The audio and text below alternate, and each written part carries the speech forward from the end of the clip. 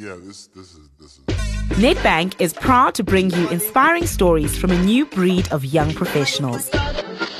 Your circumstances are not permanent. Don't let your circumstances force you into things that you're not passionate about and things that you don't like. Take the risk. If you want to do something, go out there. Honestly, the sky is truly not the limit. I mean, we hear that often, but we are really living in the most fertile time where you can literally pursue anything that you want. So I see money as an enabler, and I've always seen money as an enabler. And that's why I was always big in saving since I was very, very young. Hello and welcome to Conversations with Young Professionals, brought to you by Nedbank. I am Vumi Msweli. I am your host, and this day I have an amazing young woman. Her name is Nomalungelo Stofile. Hello, Noma. Hello. How are you? I'm good, and you? So I think we need a little bit of an introduction. Nomalungelo has gone from being a marketeer, heading to production in theatre, now owns Bellasine Wines as well as Sunrise Gems. Believe it or not, she is a diamond cutter and polisher and a wine maker. And most recently, you've made the Mail and Guardian 2019 Most Influential Young South Africans. Yes, it's awesome. Congratulations with regards to that. Thank you, thanks. Already I start the session with asking a few questions. I hope you don't mind. Sure. Answer rapid fire, whatever comes to mind first. Okay. Bush or beach? Beach. Apple or Android? Apple. 7 colors on a Sunday or a bride? 7 colors. Movies or Netflix? Netflix. Sounded like a tough one. Yeah. I think I may know the answer to the next one, but I'll ask anyway. Wine or beer? Wine. That was an easy one. Yeah. Instagram or Twitter? Instagram. Dinner, dead or alive? Who is coming and what are you serving? Shoo. Oprah, Beyonce, Thandiswa Mazwai, and my dad. Oh, that seems like a very good, nice combo. For powerful women and your dad. Yeah. And what will you be serving? I'm assuming the Shiraz will be flowing at this point. Yeah, the Shiraz will be flowing. I'm not much of a cook. Anything African. So, pondu. Cassava with that pondu. Yo, yes. Some fried plantains. Yes. You're definitely my kind of girl. So let's take me back. I know you're born in Zimbabwe. Mm-hmm. Tell me a little bit about where you come from, family, and how you find yourself now in this space. Okay, so I was born in Zim while my parents were in exile. Came back when I was about 3 or 4, and we've lived in Joburg my whole life. Went to Sacred Heart College, spent my entire schooling career in Sacred Heart College. And then wanted to study drama, but my parents were like, no, go get a proper degree in inverted commas. As African parents tend to. Yes. So I went and I studied a BCom marketing at UJ. While I was at UJ, I was interning at the Market Theatre, and that's how I got into theatre production and producing. From there, I reached a sort of ceiling, and I felt like I needed something new, needed something fresh. And my dad was working at De Beers at the time, and he kept on trying to get me to explore different things. And he was part of the training and development at De Beers, and he was trying to get me to get into diamonds. And I was like, no, I'm an artist. I need to create art. And I blocked that off. One of the very few girls who decides to walk away from diamonds. Yes. And then he passed away, and I needed... I'm sorry for that. It's okay. And I think it's one of those where he kept on telling me to like be unapologetic about what I want and just explore. So when he passed away, I really wanted to explore the connections that I had with him while he was in De Beers in Kimberley, and also just test myself and see how far I can go, how, all of the passions and, just how far I can push myself as a creative, as a business person, as a human being.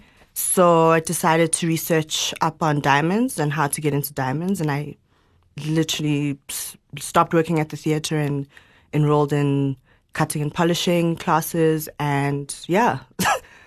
That is fascinating to me. So this connection with your father almost led you Yep. to the diamond Yes. trade. Yeah. And what was the process like? So you obviously come from a conventional academic background. You finish you become become marketing.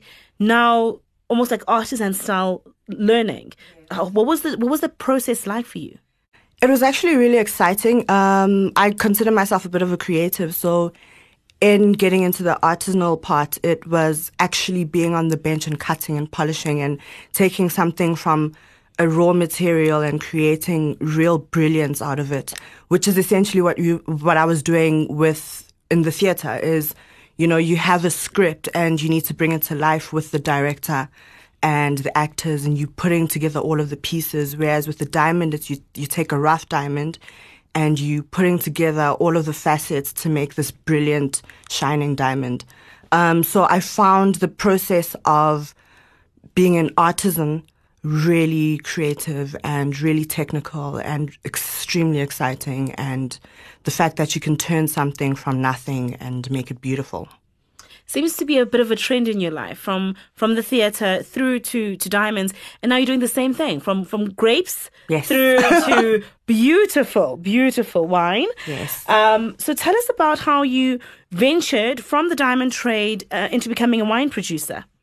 So with the diamond trade, I traveled in and around Africa quite a bit, and I love wine. But whenever we travel, we would experience some really bad wine from South Africa. So there's this misconception that South Africa has bad, cheap wine, and I wanted to dispel that myth. There's also just an influx of what we call plunk wine, so it's just off the barrel sort of wine from South Africa that just is exported, and people have this perception that South African wine isn't great and South African wine is cheap. So being someone that is creative and being someone that wants to take nothing and turn it into something incredible, I reached out to a wine farm that me and my family order from quite a bit. And I literally just asked the question, how do I get into wine? And went down and had a discussion with the winemaker. Went down to Stellenbosch? Went down to Wellington. So the wine farm I work with is in Wellington. Met with the winemaker, and we started a really great relationship where they hold my hand through the whole process. So I blend the wine with the winemaker, so I'm not a winemaker. We sit down and we take the wine and we blend it into something that I feel my consumers, or something that I like and I feel like I can sell. And that is what you find in Bellissine wines. Okay, what's currently in your portfolio? What's coming within Bellissine? So currently we have a Cab Merlot blend. It's really easy drinking. It's for those days where you need to take your tie off, knock your shoes off, and just wind down. We call it the fixer. I like that. And then we have a Shiraz. That's when you're really trying to impress guests and you have a great meal, ostrich or steaks, and you want to pair it with some really spicy good wine. That's where you pair our Shiraz. Coming up, we have a Merlot in the next couple of months, just waiting to label the bottles. And the Merlot is for what? We've got the fixer, we've got the impressor. What is the Merlot standing for? I need to have a tasting session with people and just gauge what they think the Merlot would be about. So we're waiting with bated breath regarding Yes. the Merlot. Yes. So, having taken a look at where you are now, if you could have a conversation with a young Norma, what would the conversation look like as a note to your younger self? Sure, that's a good question. Young Norma's very afraid and very quiet and a bit of a wallflower. Doesn't want to be seen. Doesn't want to make too much noise. So I would say take up the space and fight for your voice. Be unapologetic. And just keep going for all of your dreams and all of your passions and all of the lives within you, and just keep pushing. Earlier, you mentioned inhabiting your space, being in different spaces, whether it's theatre, whether it's in winemaking, whether it's in the diamond trade. Where do you think your journey is going to take you next in the next 5 to 10 years? So I won my own theater. And I won my own art gallery. So I want to have a theater gallery is what I was thinking of calling it. What else? I would like to get into fashion design and definitely get back into producing theater and maybe film. But it all has to be creative. It all has to be something that I can just, turn again something into something really amazing that anyone can enjoy. And just more businesses and owning a mine one day. I like that. From cutting the diamonds to owning a mine. Definitely. De Beers Anglo, watch out. Yes. Where does that passion and that drive to take something from a raw material and transform it into something that can be almost held in the light and appreciated, where do you think that comes from? I think it comes from the fact that, as Africans or in Africa, we have all of this raw material and we're not beneficiating it. We're not turning it into value for ourselves. So with the diamonds, we'd export rough diamonds, they polish it overseas, and they sell back the polished diamonds. And obviously that's a massive, massive markup. And we're not exploring the true value of all of our resources. So I'm about exploring that, and I'm about creating value.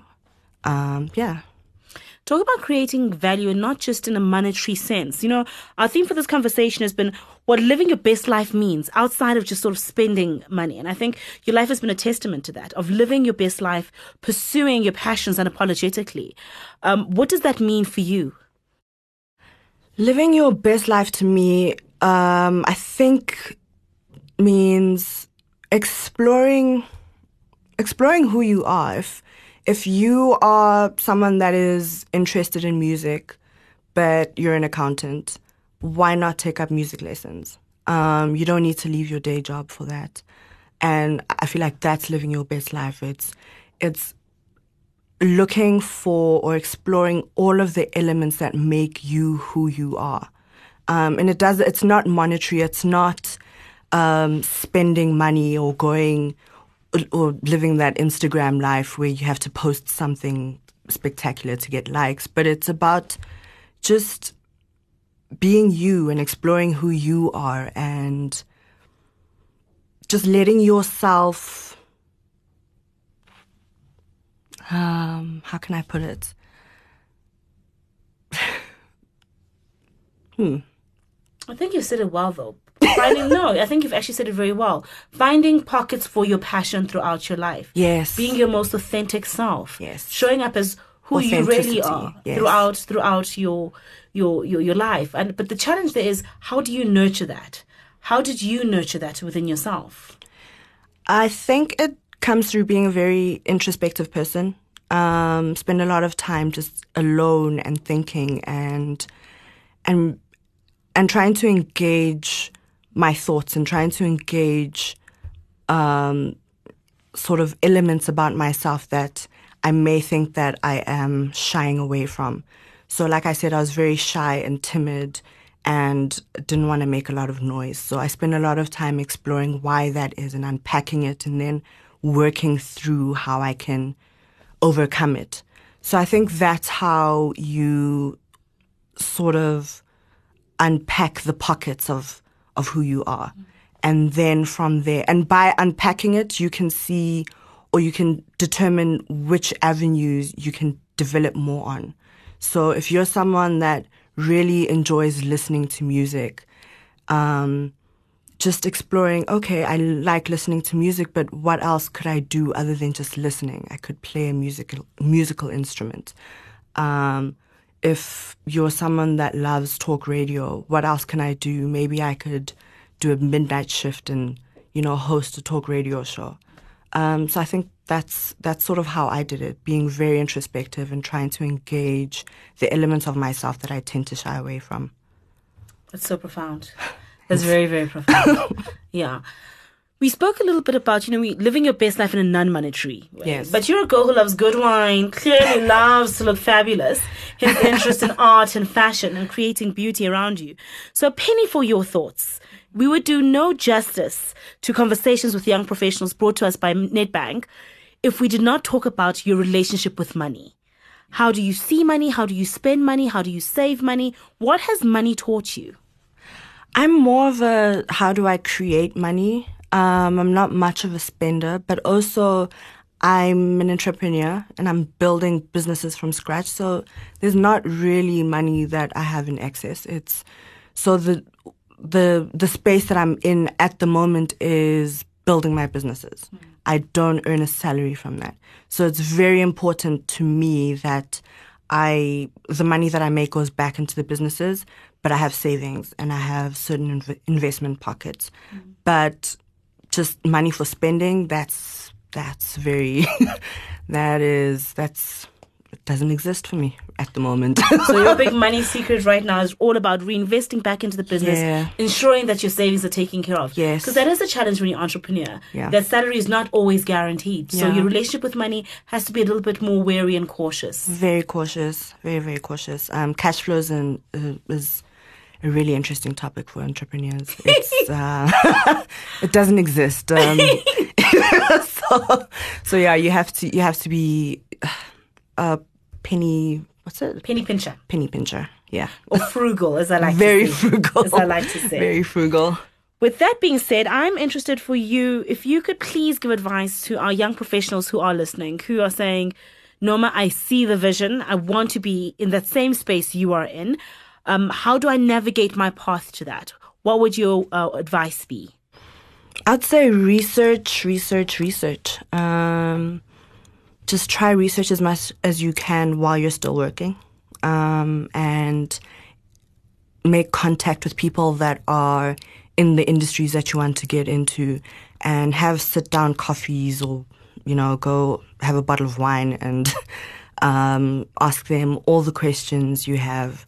Get a mentor in the industry. If you are able to do it on the side, I would say explore doing it on the side first before you leave your day job. But research, nothing beats research. Nothing beats trying to get into the industry while you're still in your job. So if there are organizations, try and sit in on AGMs, get a hold of the presidents or the directors of the organizations, and just see how you, in the current position that you are in, can get involved with the organization. And I think that's one way that you can learn things about the industry or the business that you want to get into without having to be in it necessarily. But also you can learn things that aren't on the internet or that you can't read in a book. Things that you would learn maybe 10 years, would take you 10 years to learn, you could learn pretty quickly just by really interacting with people that are in the industries. Research, get a mentor, ask people that are in the industry, set coffee dates with them, and join organizations in the industry. Sounds like sound advice to me. Very, very sage.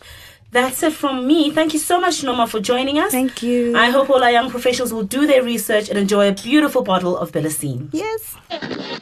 For more info and to hear even more interesting conversations with young professionals, log on to www.youngprofessionals.co.za.